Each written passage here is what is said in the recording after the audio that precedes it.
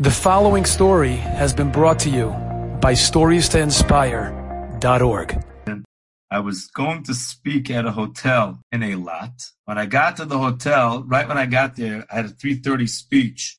So I parked the car. I got there like 3:28. And I went straight in to give my speech. And after I gave the speech, there's a man waiting in a wheelchair. And he introduced himself. They told me his name is Avrami Weiss, and he lives in Ramat Beit Shemesh. He told me he wanted to speak to me. He said he was in a terrible car accident, an accident that had claimed his legs, and now he wheeled himself around and he swam, and he did as much exercise as he could. And he also told me that he was in a coma for a long time.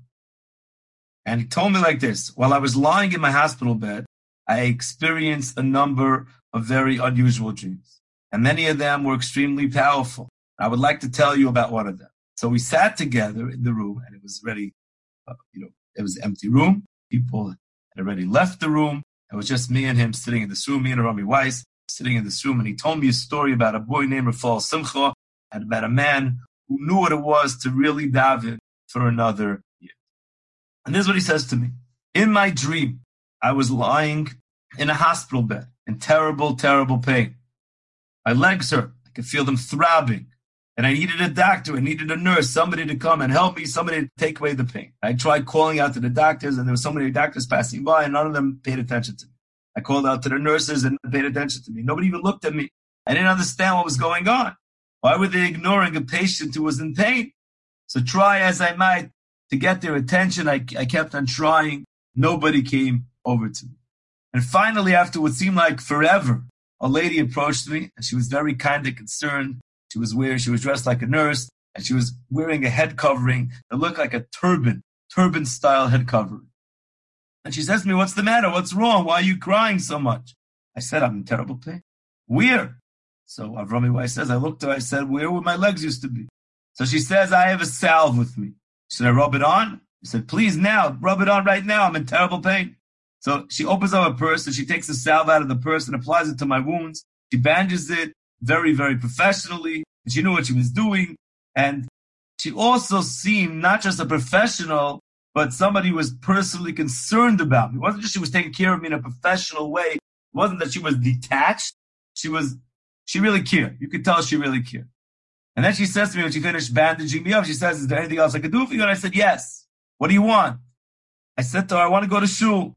"All right." She says to me, "I can arrange that. I'll have my son, Rafal Simcha Rosen, build a shul for you in his library." Now, that was a very strange statement. I never heard anybody a statement like that. Have my son build a shul for you in his library? It's a very strange, I never heard such a thing.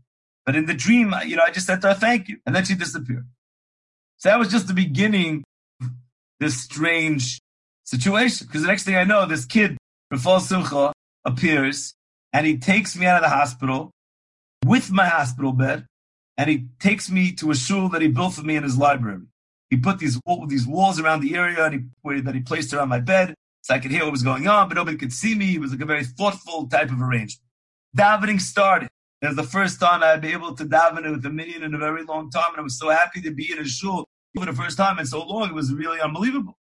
The chaz is saying the davening, the tefillas, and I was uplifted. And all too soon, the minyan was finished, the lights were turned off, and I was lying in the dark. I was feeling lonely, and I was feeling confused, and I was all alone, and Rafal Simcha approached my bed, and I said to him, "Where did everyone go?"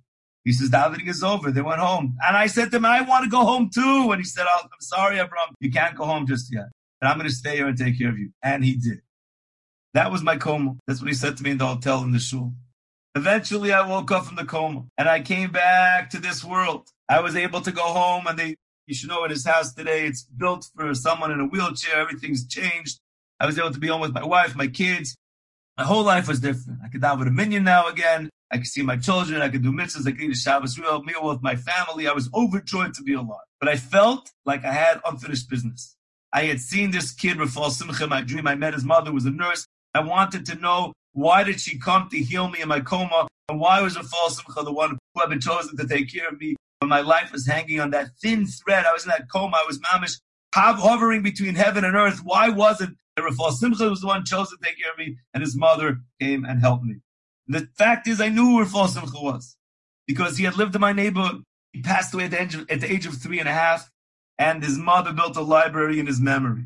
This family had come to help me when I was in a coma. The question was, why was it them? What was the connection to me and this family? And I had this question, but I knew who his mother was. I figured, let me ask her. So I called up his mother on the phone, get Mrs. Rosen, and I said, Mrs. Rosen, this is Rami Weiss. Would you mind coming to see me in my house? She said, why? What's going on? I said, I saw your family while I was in my coma. I have some questions for you. And when she comes to my house, and we're sitting across from each other, I realized to my surprise, this is not the nurse who took care of me in my dream. She's not the one who put on the salve. She's not the one who sent Rafal Simcha to build a shul for me in the library. So it was the wrong person. So I didn't even go into the whole story with her. She wasn't the one who helped me. The question was, who was the one who helped me and why? Months went by. Every so often, I would hear somebody say to me the name Usher Rosen. People would say, you want to fix that? Speak to Usher Rosen. You want to go there? Speak to Usher Rosen. Usher Rosen's your guy. Who was Usher Rosen? Rafal Simcha's father. So I thought to myself, it's a sign from Shemayim. Probably he could explain what took place in my dream. And I called him. I said, Reb Usher, this is Avrami Weiss. He said, Shalom Aleichem, how are you? I said, I'm doing much better, and Baruch Hashem getting stronger every day. He says, what can I do for you? And I said to Reb Usher, when I was in the coma, I had a number of highly unusual dreams, but unlike regular dreams which disappear from a person's mind, when they wake up, I can remember every detail of what happened. He says to me, every detail? I said, every single detail, crystal clear, as if it happened to me yesterday. He says, all right. I said, one of the dreams had to do with your family, and your son, Rafal Simcha Bashar. He says, my son? And somehow, it was funny, he didn't sound like he was so surprised. I said, yes, your son. He was in my dream. And I said, can you come over to my house so we could walk this through? I can't get out of my mind, and I want to talk to you. I have a feeling that you have the key to what happened. And he says, I'm coming. And he came over, and we talked, and I told him about the dreams, and he listened, and he was nodding from time to time. And I said to him, and then this woman, I think she was a nurse, she put salve on my legs, and I recognized her, but she asked me if there's anything else she could do for me, and I told her I wanted to go to shul. And then she said, I'll have my son, Rafal Simcha, build a shul for you in his library. And the next thing I knew, Rafal Simcha came to take me to shul. To a shul he built for me in his library. It was the strangest thing. It was the first time I went to shul since I was in an accident. Rabbi Usher, you help me out. Do you have any idea why your son came to me while I was in the coma? Who was the woman who sent him? I did meet your wife recently. It's not the same lady. Usher Rosen was quiet. And when he spoke, everything began to make sense. This is what he said to me. All Beit Shemesh knew how much you suffered after your car accident. We were always receiving updates. Everyone was davening for you. All the shuls were saying Tehillim. Everyone was concerned. We are more than concerned. Everyone in the neighborhood likes you. You're a friend. You're a friendly face. And everyone was so sad that you were in such pain. And then came the crisis. We heard you were battling for your life. We heard that you were a fever that went to 107. The doctors even put you in a bath of ice to try to bring it down. We knew this was it. You were fighting to wake up from your coma, fighting for your life. And the whole neighborhood got together to daven to Hashem. Suddenly, Rabbi Asher says to me, Avrami, there's something you don't know. I said, what's that? The lady I'm married to, the lady who dedicated the library in Rafal Simcha's memory, it's not his mother. Rafal Simcha's mother was a nurse. She was a very, very dedicated nurse who took care of her patients with tremendous devotion. And she caught a virus from one of her patients and she passed away. You know what was worse? The fact that she had been expecting Rafal Simcha when she caught the virus. He was born with it too. A very, very serious prognosis. And after Rafal Simcha's mother passed away, I wanted to get remarried. But then I had a dream. And in the dream I was told that my son would pass away shortly after my second marriage. I got very scared. I had been warned from Shemayim not to get married again. I was told that the second I get married, my son is going to be taken from me. Not the second, but pretty soon afterwards. So what do you do in such a situation? I did what anyone would do, what any yid would do. I went to my Rebbe. I asked him what to do. And he says to me, don't get involved in the cheshbonis v'shemayim. What are you getting involved in Hashem's cheshbonis? In other words, I was not supposed to worry about these things. I have no control over these things. It's not my job to run the world. So I listened to my Rebbe.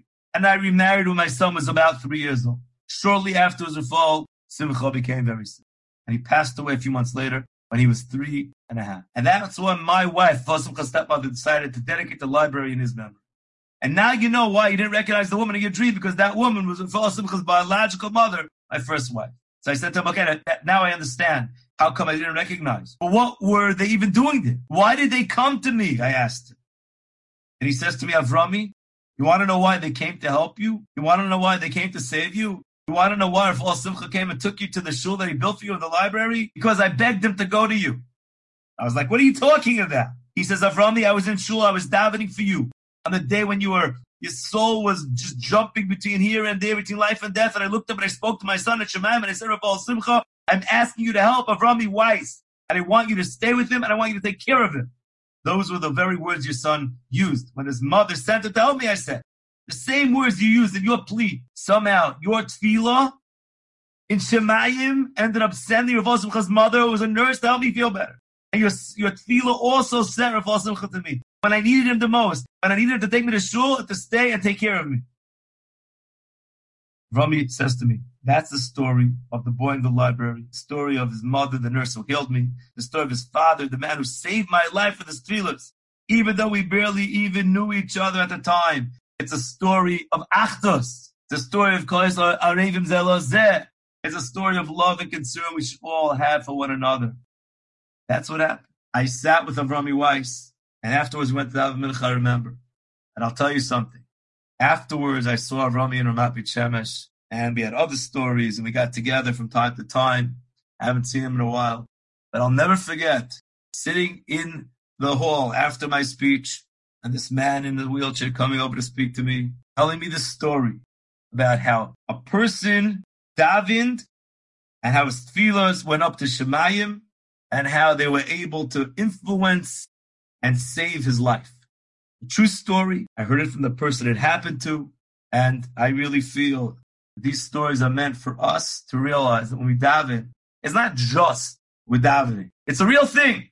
And when you look at HaKadosh Baruch Hu, you could daven to him, you could daven, the HaKadosh Baruch Hu, and you could ask for what you want, you could thank HaKadosh Baruch Hu, which is the better way of davening. But there's another thing you can do. You could go to Hashem and you could speak to him like, when your son comes to you in the middle of a meeting, a business meeting, let's say, at home, you're working at home, your son comes to you and he says, Mommy, I need you. Or Tati, I need you. And you're like, I'm working now, I'm doing this. And he doesn't care because he knows you're his mother, you're his father, and you're going to stop what you're doing to help him. He has a chutzpah to interrupt you because he knows that you are going to answer him. In his mind, there's no doubt that you have to stop her. If you daven to Hashem and you say to Hashem like as if he's your father, like you have no doubt at all, you scream and you beg as if he's your father, and you say, I'm talking to you like a child to his father. I need this, right? I'm asking you to help me with this. Thank you for everything you do, but at this point, I need you to help me, and I'm asking you like a child to his father. Do you really think Hashem could ignore that? Very hard. There were times in my life that I've turned to Hashem like a father, like a father. Tefillahs like that, usually you get a sign afterwards that Hashem is there and hearing what you did. That's davening. Enjoyed this story? Come again. Bring a friend. StoriesToInspire.org